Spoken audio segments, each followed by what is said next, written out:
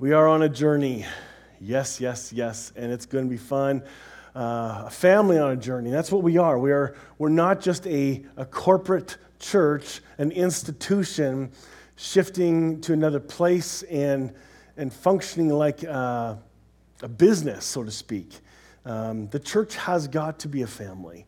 And it depends which church you come from. We've seen it lived out in different ways. We've seen house churches where you have 5, 10 people meeting every week as a small group on a midweek night. That's church to them. 3 people playing golf. That's church. 3 people, 4 people playing pool together. That's church. It's connecting. It's ways we meet. Going down to the pub and enjoying wings and stuff and enjoying a game. That's church. That's ecclesia. That's the gathering of the saints, because you and I are the church. You and I are not the buildings.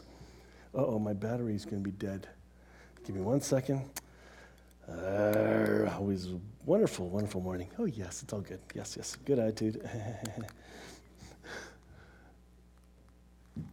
Good attitude.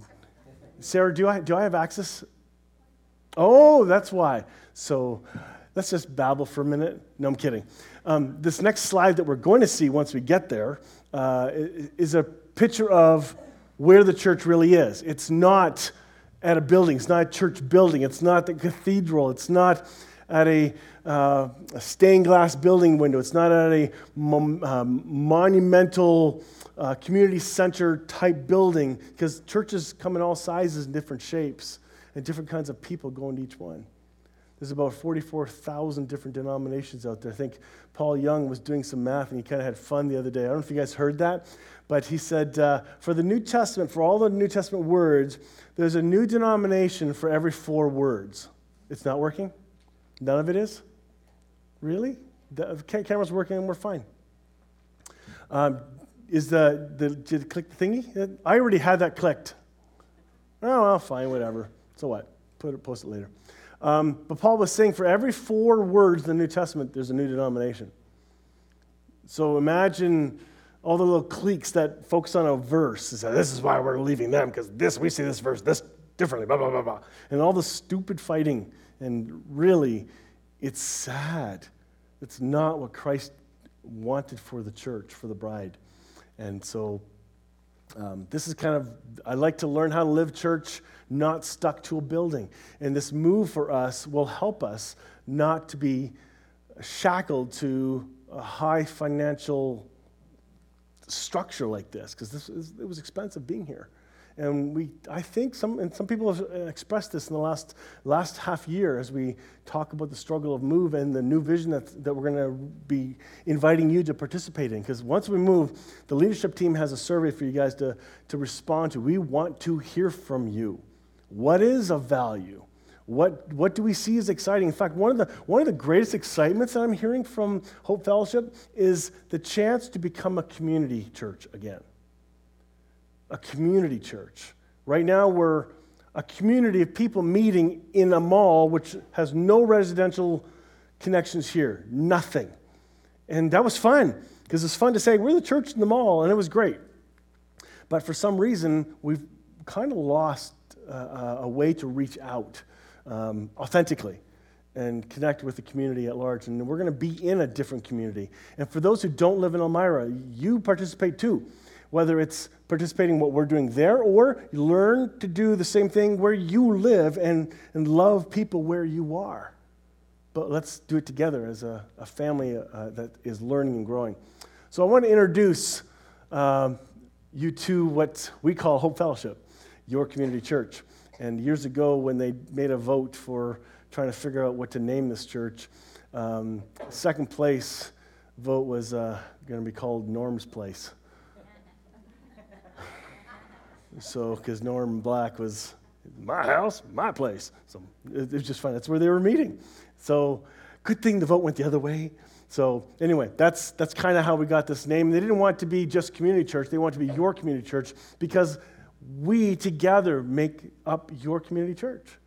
It's not an institution you must buy into. It's something we get to become a part of. If you've noticed, we don't push membership here. It's not something to be pushed. It just isn't. And so you're welcome to become members, but you're not seeing a heavy push. Because I believe, if I'm not mistaken, many other churches, they push for membership because then they lock you onto a signed document, making you feel like you must now contribute a certain amount of money and you must be involved, you must attend, and all these musts. And now you're obligated and feel guilty, and we're Canadian because we just buy into it. It's kind of how it works. We're nice. Well, some people have given up being nice and calling it out, and they just stop going because it should never be like that. It was never intended. Membership is not a biblical thing. Shock! It's not. It's not in the Bible. Never was. Let me tell you about legal membership, just so you know. In Canada, for us to be a charity, Hope Fellowship is a registered charity, we must have a governing board, which is our leadership team, and we must have voting members if you want to enjoy your tax receipt. If you don't care about that, then we don't have to have all that. But because we are a registered charity, we must have those things in place. And I think what Rod has done really well, and those that structured Hope Fellowship from the beginning, kept the legal stuff to a minimum. Less is more. Quit adding all these extra things. In fact, I think it was Rod's attitude that I'm going to keep reminding you of. That these bylaws and documents, because you need bylaws for when a community of people come together more than 5 or 10, you got to have some ground rules, so to speak, just for how you connect. And so nobody takes over and hijacks and it stops fighting. It really does. And so what they said was, these bylaws are here to serve us. I've been in churches where they had hour-long, 2-hour-long arguments over a bylaw saying, well, the law in our bylaw says this, therefore we must. And the other side says, but it's so old, we don't need to do that anymore. Nope, it's what it says, we must. And so here at Hope Fellowship, we recognize that, some of the bylaws, this one stopped serving us. Let's get rid of it or change it, because the bylaws must serve the body. Very different perspective, and I think one that's really healthy. It takes away the fear of being governed by leaders that tell you what to do.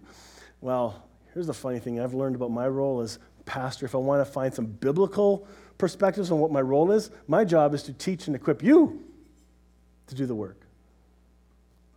That's it. But we hired you to do the work. No. I have my gifts and I'm working too, but this is about us becoming a community. And so expectations have got to change, and I think that's really good. So the goal of what I'm going to share today, and I don't think I'm going to get through it, first, that everyone will come to have a better understanding of who we are here at Hope Fellowship. Not everybody knows. Some are new, some have been here a long time, and if you've been here a long time, there's a really good chance you've forgotten some really important foundations. And we need to be reminded of some of these. It's like going through the scriptures and being reminded of who we are in Christ. We need that constant reminder. This may sound boring, but please, this is about the glue that holds us together. It's held lightly. It's not super glue. Ha! You're stuck with us now. Ha ha ha. No, this is, we're welcoming each other in a way that says, hey, we're learning to be loved and we're learning to love others. And we're not going to get it right all the time, which means we're going to have to forgive each other once in a while or a lot, depending on how we wrestle through our different stages of growth. I want to get a better sense of why we meet and why we're not like other typical churches. Our primary, and you'll see it in a few minutes, but one of our primary goals here is going to be that image on the wall, to see each person grow up into Christ, to see the seed, the sapling, and the tree, the 3 stages of growth. We'll cover that in a little bit. And to have everyone know who they are in Christ. That, to me, is the greatest foundation.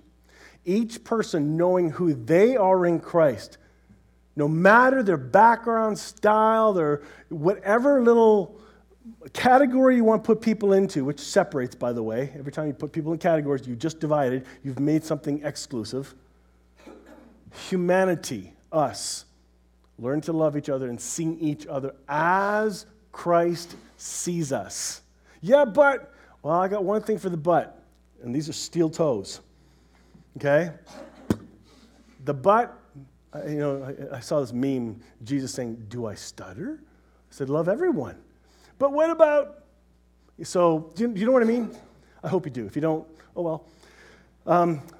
What's the passion behind what we believe and do? And you'll see through some of the texts and verses that we're going to share why we function the way we do, why we have people connected here that just reach out to one another. There's certain people here that have a gift for connecting and saying hello. Carol Brooks, she was one of, and is, she just physically can't do it now, but she was the greeter, the one who went and said hello and got your name and remembered it.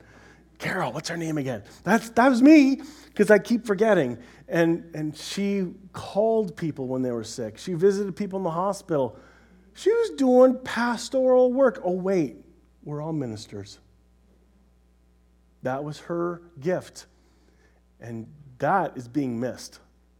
And there are other people sneakily doing it, which is really nice. Nobody's blasting their own trumpet saying, but I do it too.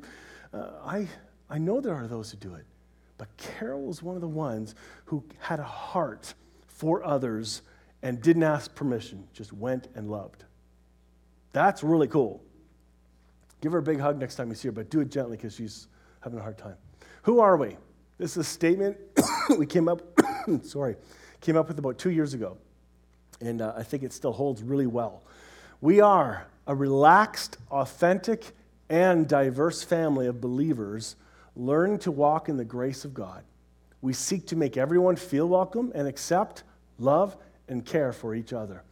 Now, it was pointed out to me that, why isn't this in your annual report? Good point. Next year. Just so you know, it should be there because we assume much. And this year I rushed through stuff like, okay. But then I looked back and realized it hasn't been in the annual report for a long time. So this needs to be up front a whole lot more than it is. But this is a great kind of a vision of who we are. Our hope is to be a place to discover how much God really loves and accepts you. Because I think many, many people in our community do not know God loves them or accepts them. Or if they believe God loves them, there's no way God accepts them the way they are with how they've wired themselves or the places they go and the things they do, the things they wear. They think God cannot accept that. Well, here we have to learn that each person has to have a safe place to discover they're accepted and loved. And that means we need to learn to accept even more. And you'll find out when a certain individual walks in, you go, what? What? No, I'm good. Thanks. You're going to suddenly run into the person you didn't think you had a prejudice against and go, oh, even them? And God's going to say, yes, of course I love them and accept them. You're the one having the hard time. Ah. And so, new learning curve. And this needs to be a safe place to practice it. All right, next is a little bit about us. Currently, we meet in a shopping mall, but that'll change. We are where life is. There are no divide between the spiritual and everyday. We're not separated from the world. Everything we do is spiritual. I know I grew up believing there's secular and Christian. I had secular music, and I had Christian music, and I have folders on my computer splitting them up. How stupid. It's all spiritual. We've created the divide of secular and spiritual. The whole world is spiritual. You and I are spiritual. There isn't part Christian and part of our activities non-Christian. I know how many times I burned and threw out all my non-Christian CDs and records back when we had records because the church told us to. I lost so much money because I kept buying them back, and then another guilt sermon, threw back in there. Got to have something to burn so I look like I'm spiritual, Oh my goodness. And then I finally said, the heck with that. And I went and got half of it back and all the stuff I love. And now I love my music. So again, this is about not separating those things. And we need to learn to do that. That who we are here, we got to be the same people outside. Who I am here on the front, I want to be the same person when I'm having coffee talking to you, or when I'm at the coffee shop ordering a drink. I want to be the same person. I don't want to have these airs of, no, I'm the minister, and have a choky collar on. Take me seriously, none of that. To me, that's so fake, and we can't do that. That's why the world is sick of church, because they see the hypocrisy. of acting one way here and another way there. And what? You know, we always had jokes about the Catholics that when they pulled out of the parking lot after they got forgiven, they went out and they gave each other the finger as they were leaving, you know, but they had to get that confessed and cleaned up the next week. You know, they stayed mad, but anyway, you know what I mean. Casual dress, wear what you want. We're not trying to appear better than we are. We're accepting of where we are and others are right now. This is important, you know. Dress code. Do we have a dress code? No. There. That's pretty good. Amazing coffee! Oh my goodness! You know that already. We can speak the language of those around us. We value hospitality. Perks can be enjoyed free. Get it? Perks, coffee. Okay. There are monetary needs, but you give when you're ready. No urgency. You come when you're ready. We don't even start on time. We're the 5 after church. That's how it works. Whatever.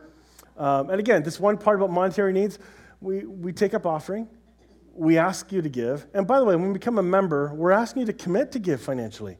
Say yes. You know what? This is my family. I will give financially because there are needs. There's electricity. There are salaries. There's offices to run. There's coffee to buy. You know, things like that. There's tables and chairs, all that stuff. So when people balk, yeah, but you ask for money. Either you've been really burned by somebody else who's guilt-tripped you. This is not the place. Leave that at the door. We're not like that.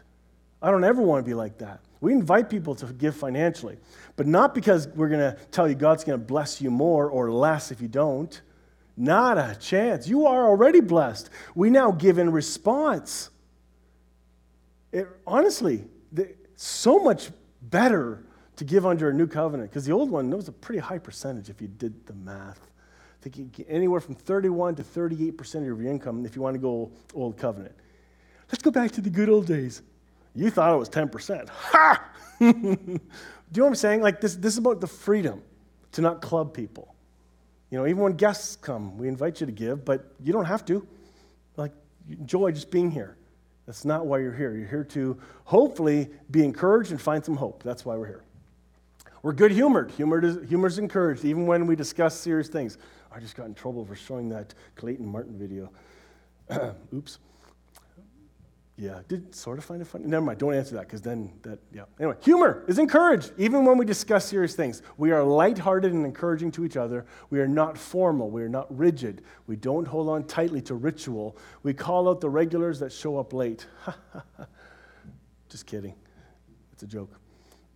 But we don't hold on to ritual tightly. But here, let me remind you of something. We're going to be moving into a place that does have more ritual.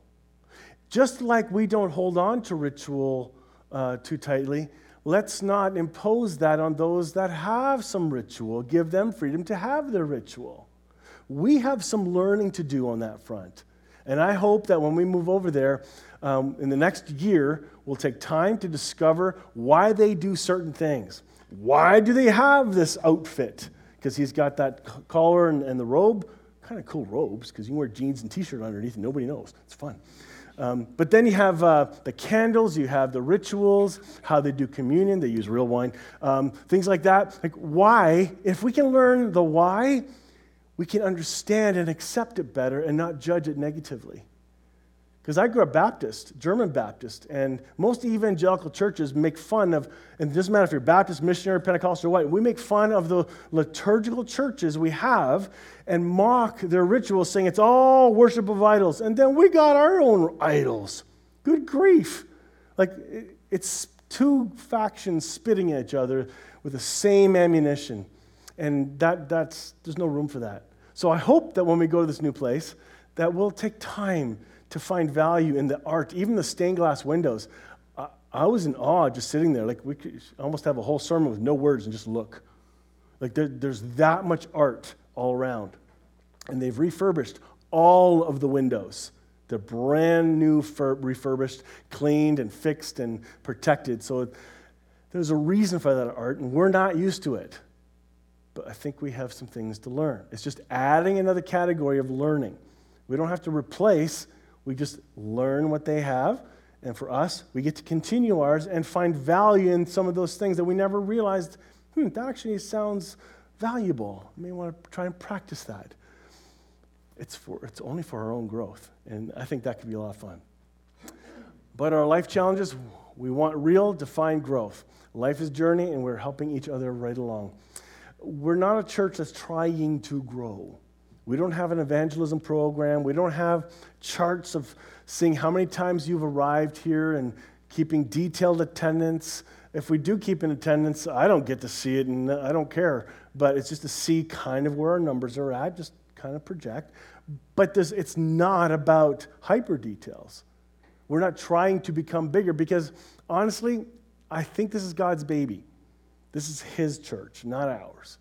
If He wants to grow it, He grows it. If He wants it to finish up, He'll finish it up. We might be kicking and screaming along the way, but it'll get closed up His way, or it'll grow His way. And I think He's not done here. I think there's much more of a future ahead for Hope Fellowship. To become something that we aren't yet. We're going to be put into a place that we're not used to. And we're going to be stretched to see and accept others in places that we wouldn't have had the opportunity. And now we get to have that opportunity. Looking back at the past, Hope Fellowship began a long, long time ago in a small group that, was it Grace Presbyterian Church that closed? Yes. And when they closed that church, a group, Ellen and Dan were there, I believe, right? Sure, but it did close, did it not? Eventually. Right. So this group formed a small group and just felt God saying, we're not done. And out of that, Hope Fellowship became. And for a couple of years, they didn't have a pastor, and they wanted to save up money so that they could properly pay somebody, which is a really nice idea. And so then they hired somebody on, Phil Thompson. I'm only the second pastor. That's it. And it's been around 26 years-ish? Yeah, 26, something like that. I think this is my 16th year. I think this is something like that, but it's been a while, and I'm still liking it. Weird, Well, honestly, most pastors leave in 3 to 4 to 7 years. The 7-year itch, it's real. Many people, or even at 10, goodbye, and they move on. So rarely do people stay longer than that, and so this is unique. We've been growing ever since. In fact, when I first came to Hope Fellowship, we had like 22 people there the first Sunday, and my whole family of 5 was there. And we brought guests, 4. So it's just kind of funny. And we're in a classroom, and I said, God, this is your baby. And it just grew by word of mouth. That is how Hope Fellowship has grown. Word of mouth. And I think that's pretty cool. We've been focused on identity and grace ever since, and I personally have grown in my journey as well, from moving from a legalistic perspective that I didn't think was as legalistic, but now I look back and go, wow, it's just called growth, And even how I learned identity before, I'm finding better ways to see and explain identity in Christ and the goodness of God. I'm seeing more beautiful pictures in Scripture of God's love for all of us and how profound it is. Less focus on the negativity and definitely far more focus on the good news. It's supposed to be good news. And so I think that's been pretty cool, and we're leaving a Carbon Grace footprint in town. Our vision is this: healed and whole people who are free to be themselves in Christ. I want us to be healed and whole. Healed, another word for that is sozo. What does sozo mean? Anybody know? What's another word for sozo? All you Greek scholars. Salvation, saved. Same word. There's more to that word than we realize. But to be healed, and I personally am still healing. I have many hurts from the past that are being healed still. I've not arrived.